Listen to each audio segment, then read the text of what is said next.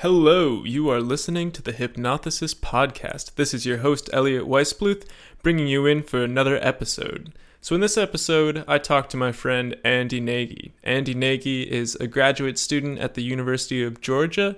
He is studying freshwater ecology, seeing as the southeastern United States is one of the most biologically diverse places in the world as far as freshwater ecology goes. He has a lot of interesting stuff to say about the subject. We talked about conservation, we talked about new environmental policies, why it's interesting to study these things, as well as the field of freshwater ecology and ecology in general. Now, Andy Nagy is a legend among legends in the fromping community. So towards the end of the discussion, we go over how to properly fromp a beer. And if you don't know what that is, I'd recommend tuning in to find out, because chances are you're going to find yourself hanging around a bunch of friends, couple guys, couple girls, sitting around drinking a few beers, and one of them is going to look at you and say, hey, fromp that beer, and you're not going to know what to do.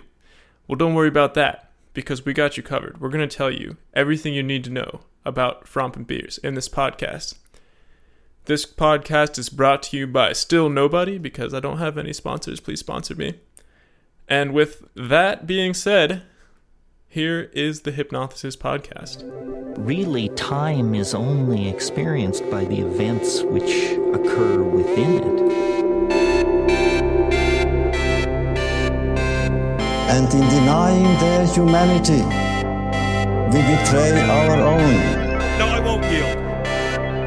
One of the aspects of God came to the earth, mind you. And look at what's out there. How long have you been in Georgia for? I moved down here August 2nd, so I'm sitting a little over 3 weeks now.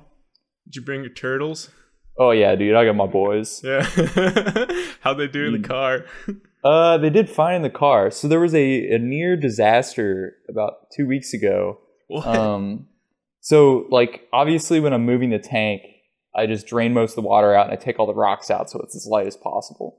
Mm-hmm. And I set it up in my house and I put the rocks back in. And one of the rocks was positioned in such a way that a turtle fell off the back of the rock and got stuck underneath the rock in between the glass and the rock. And What? And it almost drowned. It couldn't move. It couldn't get its head above the water. And I found it and I pulled it out and it couldn't move. I just had to sit it in this Tupperware container on top of the rock, just overnight. Luckily, you just dried your turtle out and it worked? Yeah, no, I mean he was barely moving. It couldn't move its body, but it would open its eyes and blink. I thought it was toast. And then turns out even if they come back from drowning, turtles are really susceptible after these experiences to pneumonia. So what? I'm sitting there for the next week, staring at my turtle. I'm like, you breathing all right, Yeah. buddy? But how do you check? How do you know until it's just dead? I'm sorry. That's insane though. So he didn't get pneumonia. He's still swimming around. Yeah, he's doing dandy, Oh, Ravioli's in it. Yeah, what you got? Ravioli, manicotti, Concelli, and tortellini. Was that right? Was manicotti one of them? Yeah. Oh, nice. Did you bring your what was it? It wasn't an axolotl, but it was the same family, right? No, it was I had an axolotl. Oh yeah. Did you bring that one too? No, I only have one tank now. I got rid of all my fish. Gotcha. Back to the river or to a friend? To a friend. Nice. Well, glad to hear you settled in. You got some friends. Do you have any roommates? No, I'm living alone. But you got the turtles. I got the turtles. Yeah, I mean, I've just been playing Elder Scrolls Online. So, that's kind of the same thing. Yeah. So the most central topic that we were intending to talk about was freshwater ecosystems and whatnot. Oh, yeah. But I also, get in on that. yeah. Actually, let's go ahead and do that. What are you studying, Andy? Oh man! All right, so my program is a conservation, ecology, and sustainable development program. So I, in particular, am concerned with freshwater ecosystems, specifically streams, big boy and the rivers and creeks. Right. Of all scales. So like tiny little headwater trickles down to big old rivers. Okay. I mean, because it's all this like it's this gradient of interconnectivity. And yeah. Now, is there anybody studying streams that specifies their size? Yeah, there are people who are focused in interactions in headwater streams, or a big thing right now, we'll get into this with some of the future questions, but a big thing right now is a lot of the really small streams are becoming what's called intermittent. As we're using more and more water and things are getting drier and drier, there are periods of the year where they might no longer be flowing. And there are a lot of people right now who are just studying like what exactly is that doing to the communities that live in those streams. The communities of humans? No, sorry. When I speak of communities, it means all the different plants and animals that are living in a particular ecosystem.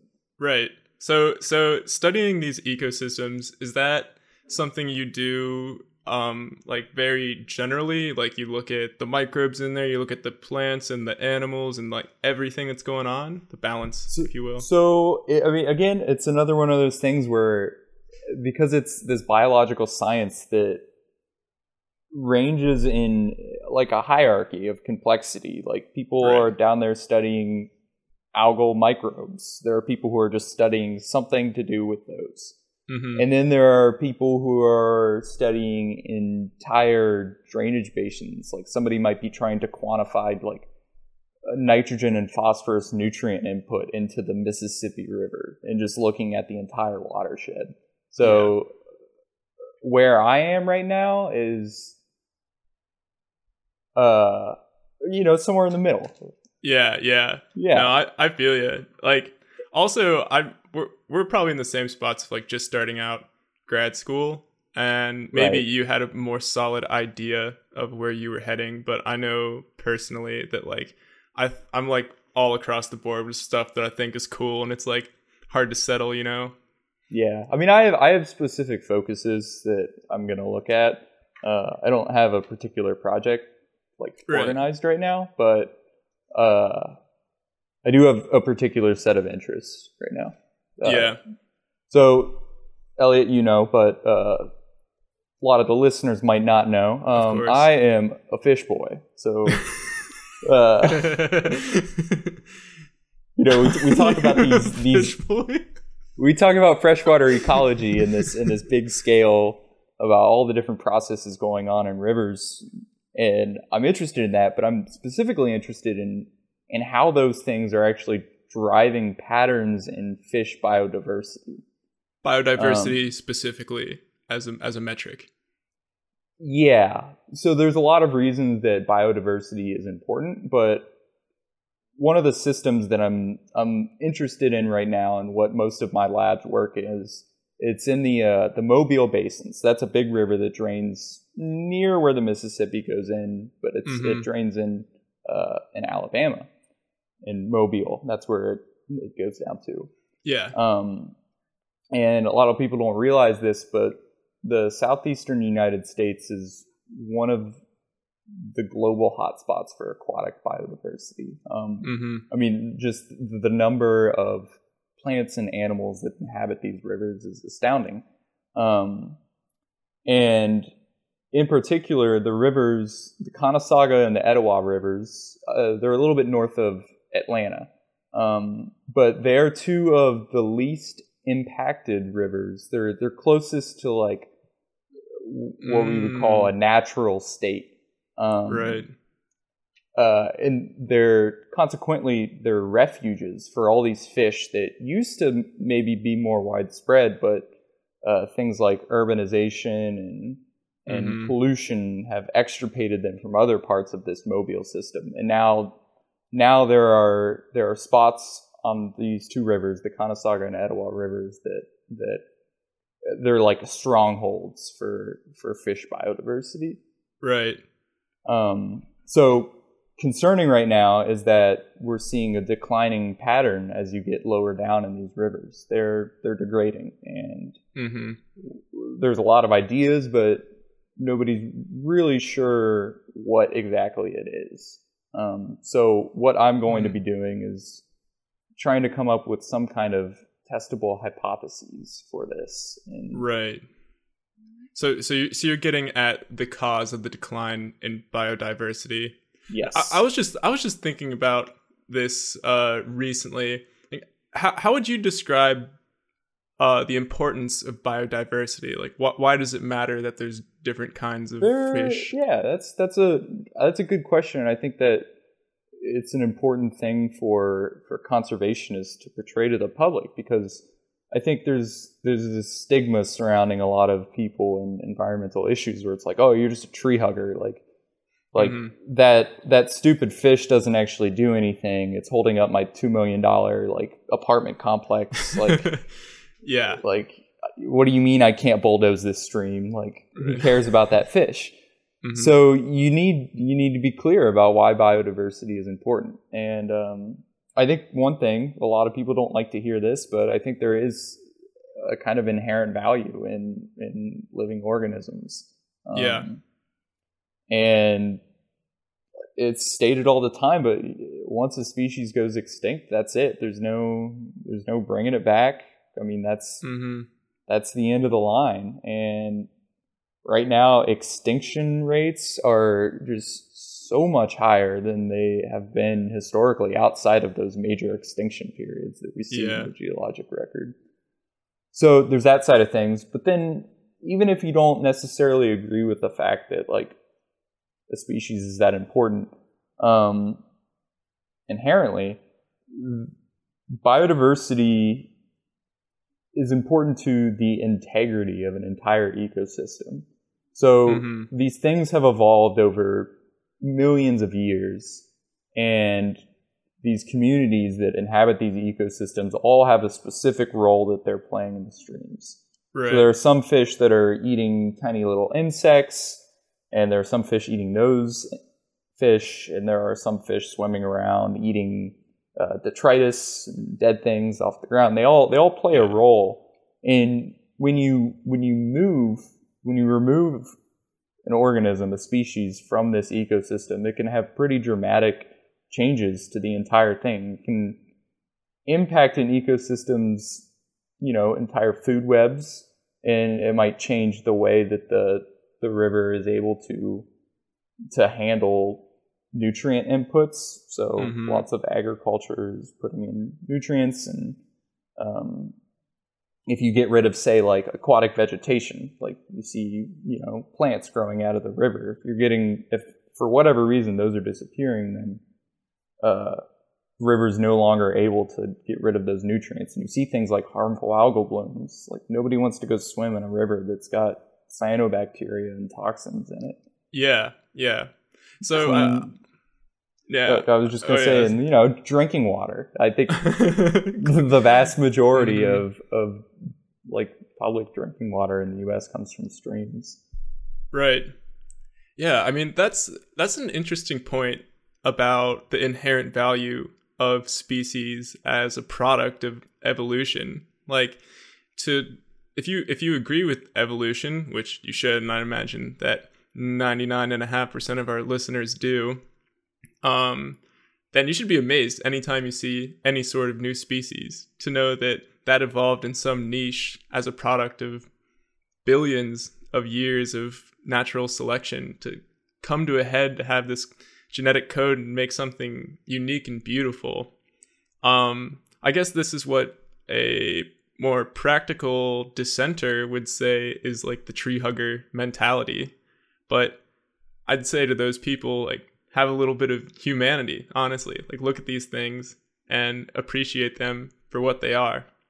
Sure. But you're right. I'll go ahead and, plug my Twitter and Instagram. Maybe we'll include that in the description. But yes, sir. I've been doing a lot of freshwater snorkeling this summer and just taking pictures and videos of a lot of like just absolutely stunningly beautiful fish that a lot of people don't realize even exist. Dude, I saw some of those pictures, man. They are beautiful. They're great pics. Snorkeling in streams, huh? Yes. Oh yeah, snorkeling in the rivers. Yeah. Do you ever do that around people who are looking at you with you with get some weird looks. I snorkeled in some streams in just like suburban Dayton, just like really tiny creeks like running behind apartment complexes, and people give you weird looks, but there's cool stuff in there. Yeah, there totally is. No, props to you, honestly, for having the guts to do it, because that sounds like something that would be awesome, but something I would just never even consider doing. Right? Maybe have to check out like the local creeks of Berkeley. Maybe there's something out there. It's not unheard of though. Like you get weird looks doing it in suburbs, but there's actually a spot in the Conasauga River, the very upper end where I'm going to be working. Mm-hmm. There's a spot that's actually been labeled by the U.S. Forest Service. It's a known spot. It's called the Snorkel Hole. Yeah, literally known as the Snorkel Hole. And they do outreach programs where they invite like clubs and public groups up there, and everyone gets on a snorkel and looks at all these just amazing fish. And I think it's a really good way to kind of communicate the importance. Yeah. I remember that was something I was thinking. Wait, did you watch Tiger King by chance? Oh, God. I know, like questionable bringing up Tiger King in an ethics discussion, but one of the things that Joe Exotic was saying was that people would come see the tigers and leave with this intrinsic appreciation for them and go out with a desire to conserve the places that they come from. And that was a bit ironic, maybe coming from the capitalist Joe Exotic, but the the sentiment is true.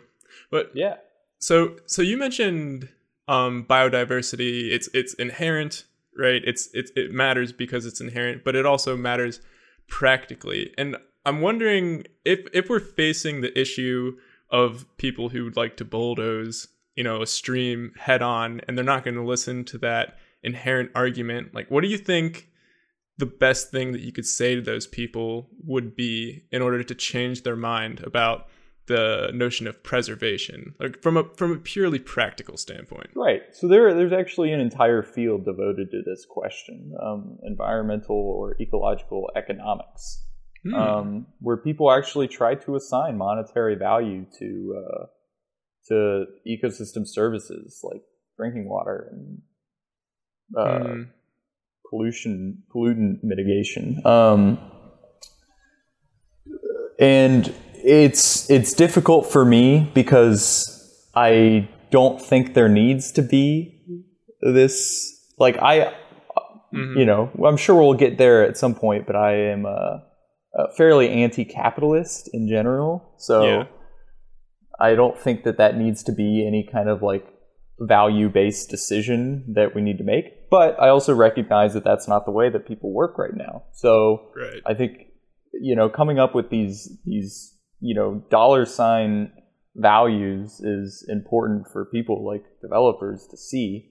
The issue is that a lot of the mode of operation for these people is like short-term profits. Even if you're able to put some money value about how important maintaining this drinking water source for the next 200 years is, at the end of the day, that's going to require some kind of like government agency regulation to consider, because a developer who's just trying to put up an apartment complex probably doesn't care that much.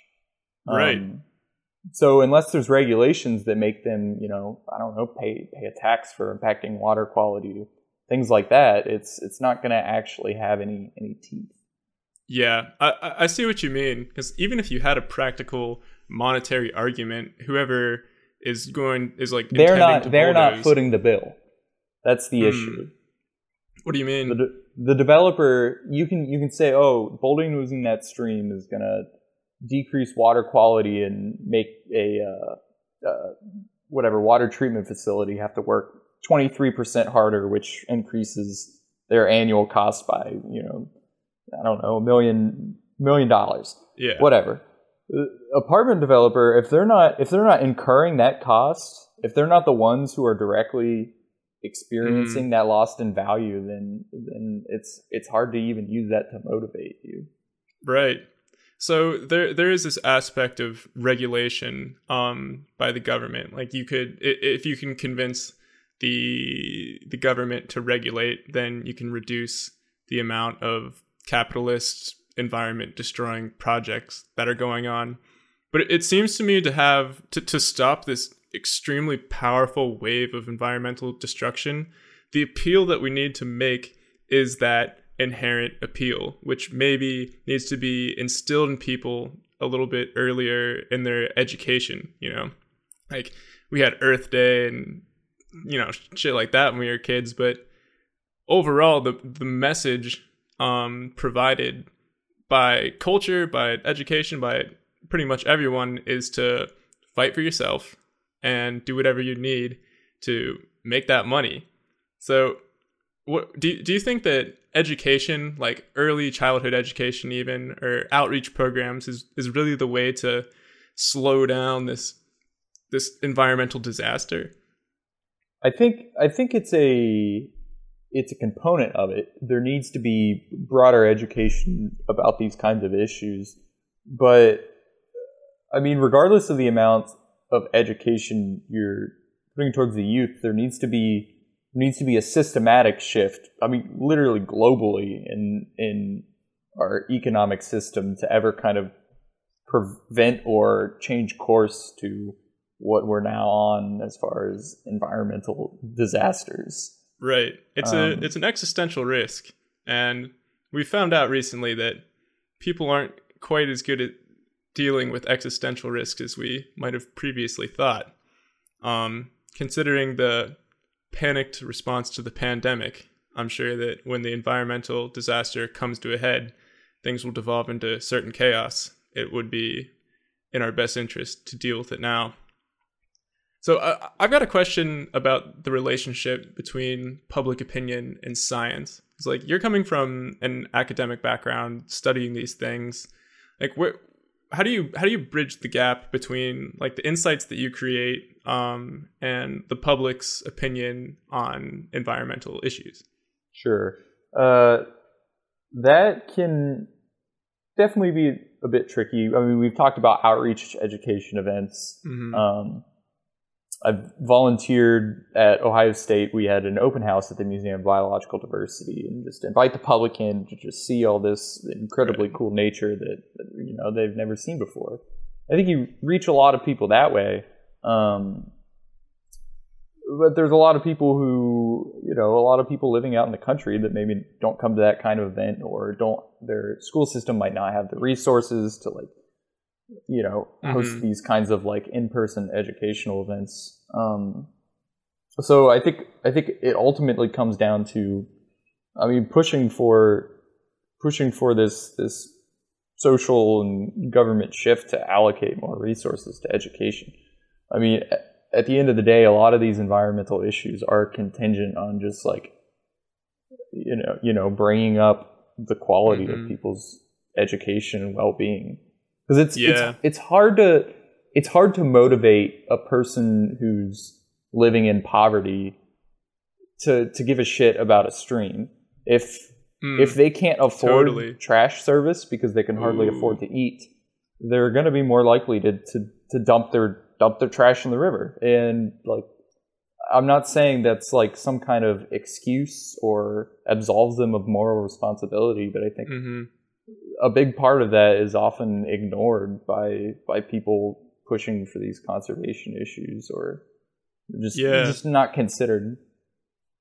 Right. No, that's a really good point, actually. I guess it demonstrates that we have some societal issues that we need to address promptly so that we can get on to these existential threat issues like that of the climate crisis and things of that nature. Right. I mean, you see a lot of arguments where people are saying, "Oh, this impending climate crisis is due in large part to overpopulation from largely underdeveloped areas," and right. it's almost this like Malthusian, like xenophobic argument where they're trying to place blame on these others in the world, at least from an American perspective. But the reality of it is, the issue isn't there's something wrong with this culture and we need to like force them to have less babies. It's because like these systems of education, access to healthcare, access to, you know, adequate resources for family planning, these countries don't have it, and you need to put that in place. You need to bring that up before you can try to address issues like population. Yeah, people are quick to judge character before considering the environment, the contributing factors that formed that character. And you're right, that is an intrinsically xenophobic argument. I read this interesting like neuroscience study recently about racism and people's implicit bias, how their brain biologically responds to photos of people from another race. And regardless of whether you're racist or not, if you're shown a photo of somebody from another race, the first thing that activates is the amygdala, the center of fear and aggression. It's kind of like the mechanics of getting ready to run or fight start to spark up. That happens like before you can even tell someone what the race of the person that you're seeing is. You don't consciously know that. It goes into your brain, and that happens. And if you're not racist, then your prefrontal cortex, the mechanisms within it, will overpower that amygdala, and that hate, that disgust will be subdued for what you've learned as a member of modern society, that, you know, everybody's basically the same. You probably have humanistic ideas, but if you're racist, that never happens, and that reaction is exploding, and it expands into just this fury of hatred. And I think that initial response right there, that hatred, is what drives people to judge character before environment. And what we need is a little bit more prefrontal cortex activation on average from our American population and the world as a whole. So I've got an important question for you, Andy. What is your favorite fish? Oh, all right. So, all right. I don't know if it's my favorite fish because it's not the prettiest. It's not like the rarest or anything. But I would say the most significant fish for me is the grass pickerel. I actually plan on getting it tattooed on my arm. Really? Yeah. Wait. Can you show me right on my forearm? Nice. That's gonna be dope. I want to see it. Yeah. So the significance of the grass pickerel is that if you're listening and you're a fisherman, you probably know of northern pike and muskie. They're pretty commonly sought after sport fish. And growing up, I was, a big sport fisherman, like getting out there and catching bass, and loved chasing down northern pike. And when I finally started getting involved in aquatic ecology and working in the fish division, it came to my attention that there is a fish that looks just like this northern pike. It's very similar looking, but they only get about 6 inches long. Just little guys. Yeah, just little guys. And I, kept some for pets as a while, and I fished for them, and it's just, the fish kind of represents this transition of me from just being like a casual observer / sports fisherman to someone who just like as I just started to really understand just the vast biodiversity that fish have. I mean, there are just so many fish that it just would never have considered to have existed. Yeah. Wow, that's a really great answer, actually. It's fascinating. I'd love to check one of these little guys out. Are you gonna get it? The other component of the grass pickerel that makes it important to me is that I spent 2 years trying to catch one on hook and line. I spent Did you get it? I spent hundreds of hours like driving around the state of Ohio, waiting out in these like swampy areas, just getting muddy, covered in mosquito bites, driving back, kayaking, just ridiculous amounts of effort. Could never catch one. I finally did this summer. Whoa, you did? Yeah, Where? I made it happen. How'd it happen? What you gotta bring me through like the sequence of events that led up to this. Is the most like classic cliche one more cast story. Yeah. So the state non-game fish biologist Brian Zimmerman. Recently, I worked on the book, the new Fishes of Ohio guidebook, with him. Mm-hmm. He gave me coordinates to this wetland, the spring-fed wetland near Dayton, up near Wright-Patterson Air Force Base. So I go to this wetland and I'm like wading around the muck and all this crap, fishing 3 hours. It's middle of summer, so it's like 90 degrees and just hot, tired. Mm-hmm. I'm like, fuck this, I'm going home. Yeah. So I get out of the wetland, and this wetland drains into this little stream by the bridge that I parked at. And I was just casting in the stream because, like, I would expect the grass pickerel to be in a wetland, not the stream. But I was just like, oh, let me just like catch some creek chub or sunfish in here just for shits and giggles on my way out. I make a cast underneath the bridge right before I get out, and bam, there it is.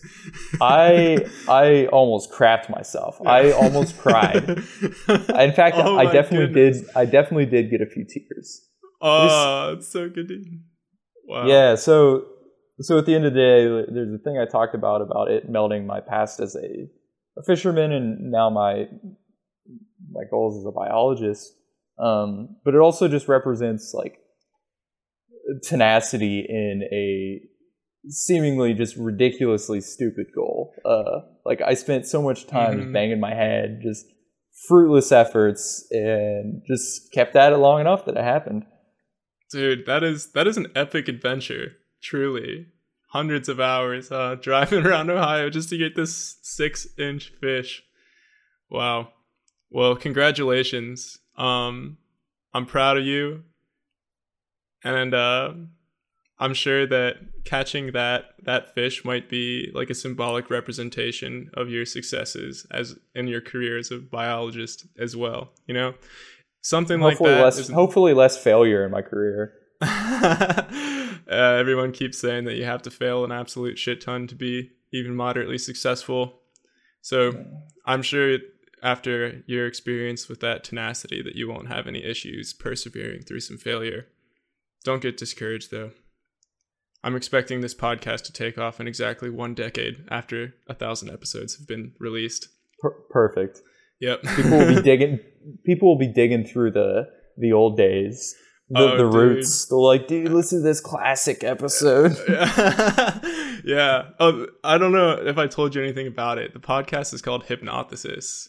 And this is like the 3rd or 4th episode about. So you're an early founder. Sweet. Big time. Oh yeah. So there's another important topic related to aquatics that I wanted to get into. And that was the proper methodology for fromping beers. Absolutely. Yeah. All right. So, fromping a beer. For those of you who don't know, what you do is you take your beer of choice and you shake it up a bunch, and then you start savagely banging it against your forehead. And the goal is to puncture the can, crack the beer in such a way that you can then, drink it. You open up the tab and basically shotgun it through whatever hole you created with your forehead. Right. So there's a couple considerations you need to do before you start fromping a beer. The first and foremost, there's the safety issue. You definitely want to be fromping an aluminum can, not a glass bottle. You want to make sure that you're hitting it on the crest of your forehead, not like front right above your eyebrows, because you're just gonna hurt yourself. You need the hard part of the bone. Dude, let me just interject and like approve of that advice, because I absolutely fucked my brain by smashing it against the flat part of my forehead. Many times. You don't want to be doing that. Yeah. Okay. All right. Second thing, beer selection. You don't want those tall, slim cans. The surface area to volume ratio is so important for just getting that internal pressure that you can't be screwing around with like a fucking White Claw, you know? Nah, you're just like a Miller, Bud, something. Yeah. PBR. Absolutely. Nevada. Yeah, so like, light beer, that's standard. Nobody's going to judge you. You fromp a light beer, you're fine.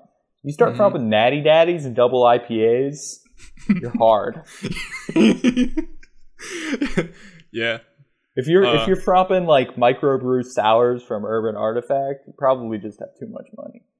Yeah. No, you want to fromp something that is high in alcohol, low in cost, high in volume, low in surface area. Is that fair to say? Absolutely. Right. And when you make this crack, right, I feel like a lot of people who fromp beers have the issue of just like smashing the beer so significantly that it all collapses in their hand. They don't even have the opportunity to drink it. How can you get like a close, concerted leakage point that you can slurp that beer through? Right. So there's this, fine line you got to walk. Because if you're not hitting it hard enough against your head, you're going to have to hit it against your head a bunch. And it's going to end up hurting. So you want to get enough oomph on it that you get this crack, but you don't want it, bursting like. Right. Yeah. So then you can't drink it. So one of the issues that you might have is that you might crack it and there might just be this tiniest little stream. So you can either keep hitting it against your head and then you got beer all over your forehead, or what is also recommended, and often I do, is you got to just bite into the beer a little bit. Get your teeth on there. Yeah. Expand the puncture. Wait. All right. Before we set our listeners off, like, ripping their lips up, fromping beers, how do you bite the can, right? Like, is it do you hold it sideways and bite it around the round part, or do you get your bottom teeth under the like bottom of the can? I try to put my front teeth on the little hole that I made. Okay, front teeth on the hole. I'm holding the can sideways. Mm-hmm. But also, like, you don't want to be just like savagely biting into it. It's more just like a press on the tooth. Okay, so get that widened up. You don't want to get too excited, but that's going to be hard. Once you have the fromping completed, once you're smashing your forehead on it, it's going to be a big temptation to just rip into that thing like a lion in the Serengeti. Absolutely. I mean, the other factor you gotta realize here is that if you're at the point where you're fromping beers, you're already drunk as hell. You gotta be careful. Yeah. Nobody goes from 0 to fromp. There's a gradual increase there. Maybe a couple light shotguns beforehand. Now, as to the legality of using your thumb to crack that hole, is that I kind of feel like it might be a no-go as far as like official fromping standards go. What do you think? I'm not gonna claim to be the authority. I'm not the Fromp Council. I'm not sitting here on the chair of Fromp. Right. I would say probably don't use your thumb. It seems soft, but I could understand if you're concerned about the health of your teeth and gums and lips. You might not want to bite. So I certainly wouldn't judge anybody. Okay. Yeah. If you feel like, I mean, maybe if you're an intro fromper, the thumb could be the better way to do it. But everyone has to find their own path on this beautiful journey that we call life. So if you think thumbing it or teething it is better, just do you. Fromping's about individual expression. And don't forget that as you're savagely bashing a beer against your forehead. All right. So, you mind if I take a pee real quick? Oh yeah, totally. Take your time. Oh yeah.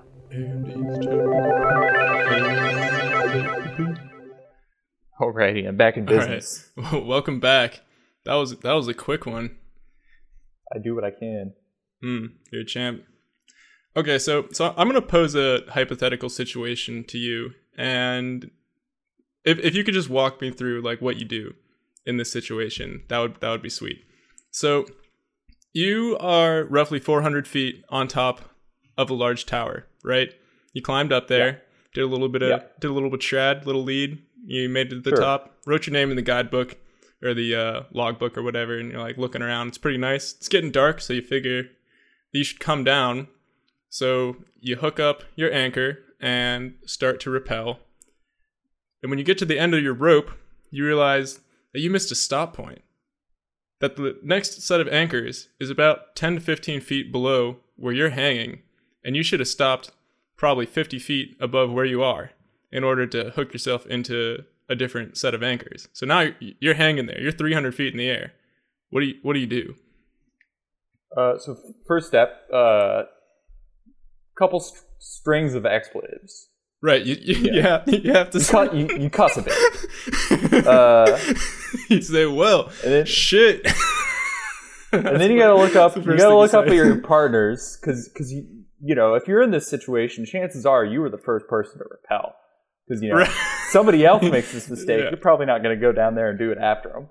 No. So you're staring up at your partners, and you gotta shout up, "Hey, I'm 20 feet above this ledge. I didn't make it to the anchors." And they're going to shout back something along the lines of, "Oh, this other party is telling us there's an intermediate set of anchors. Yeah. Over here. You good?" And you're going to shout back, "Sure." Yeah. Because, what else are you going to do? Right. And you say, "Oh, we're going to rappel with this other party. Good luck." What? So then, did that happen? So then...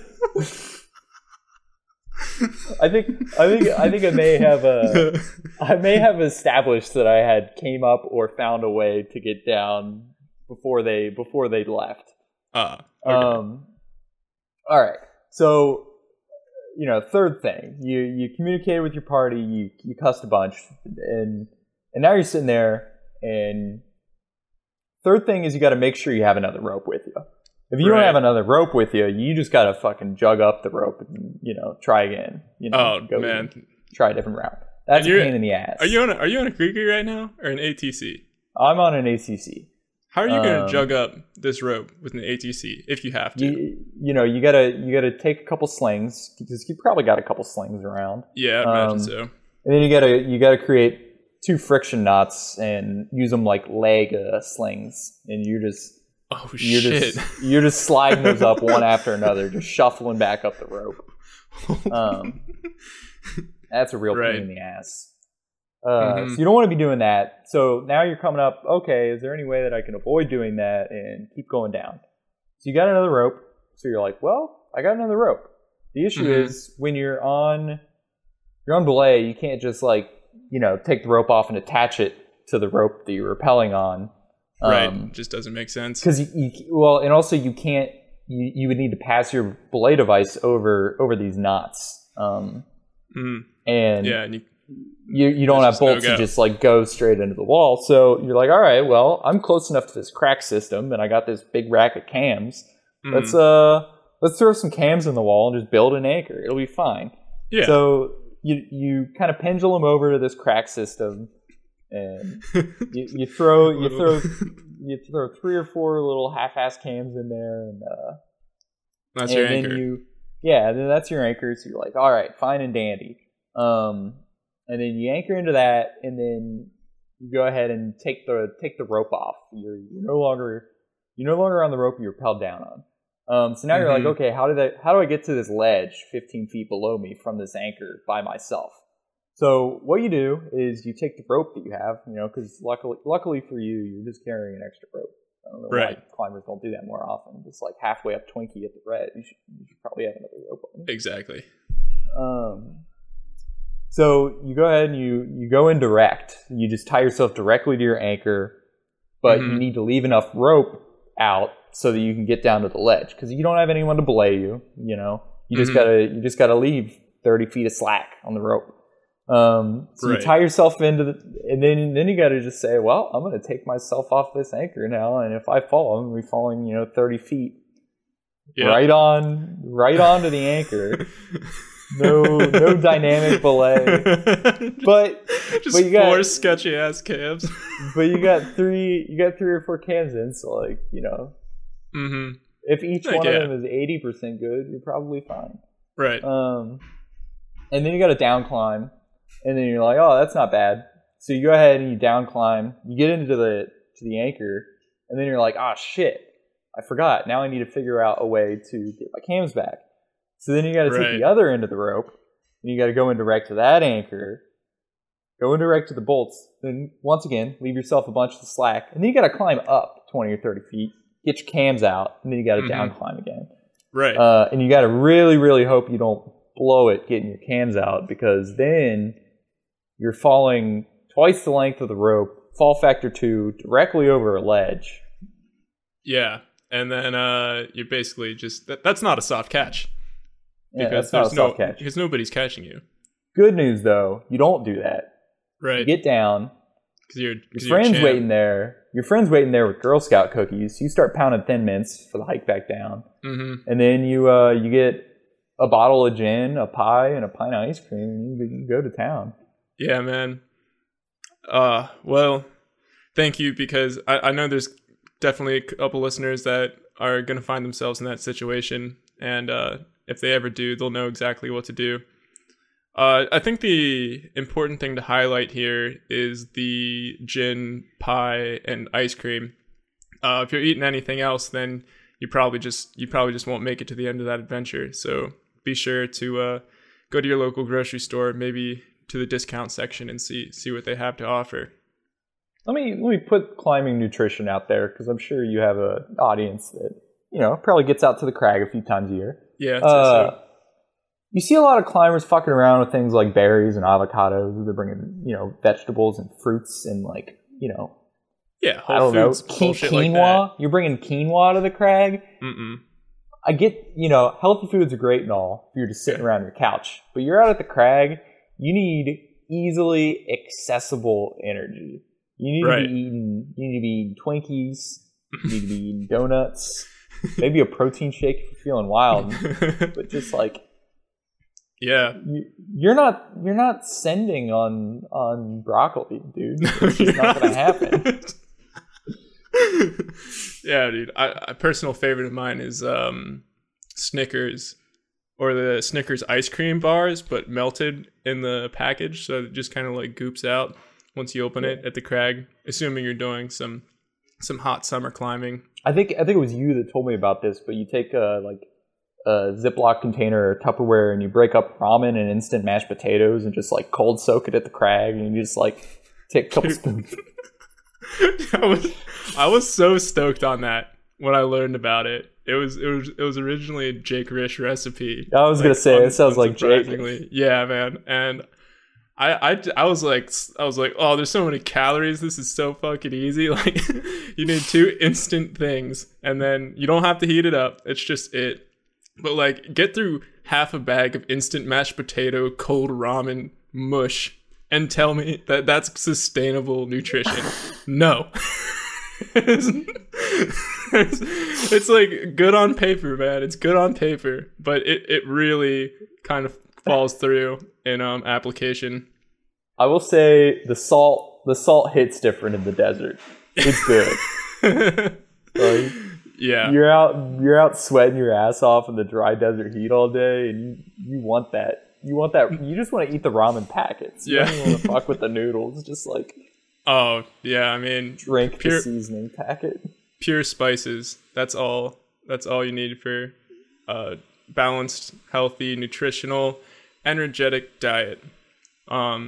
Anyway, you should check out our other podcast. It's about nutrition, where we go through everything you need, from carbs to carnivorous items to ramen packets for your nutritional sending desires. This is just a little preview of that. Well, anyway, Andy, we've been at it for about an hour, so I think it's about time to wrap it up. Thank you very much for coming onto the podcast. It's been Absolutely. A pleasure. Thank you for having me. I'm always happy to spread awareness and inspire people to, get out, enjoy be a steward to our rivers. So, thanks for giving me a platform. For sure, man. Absolutely.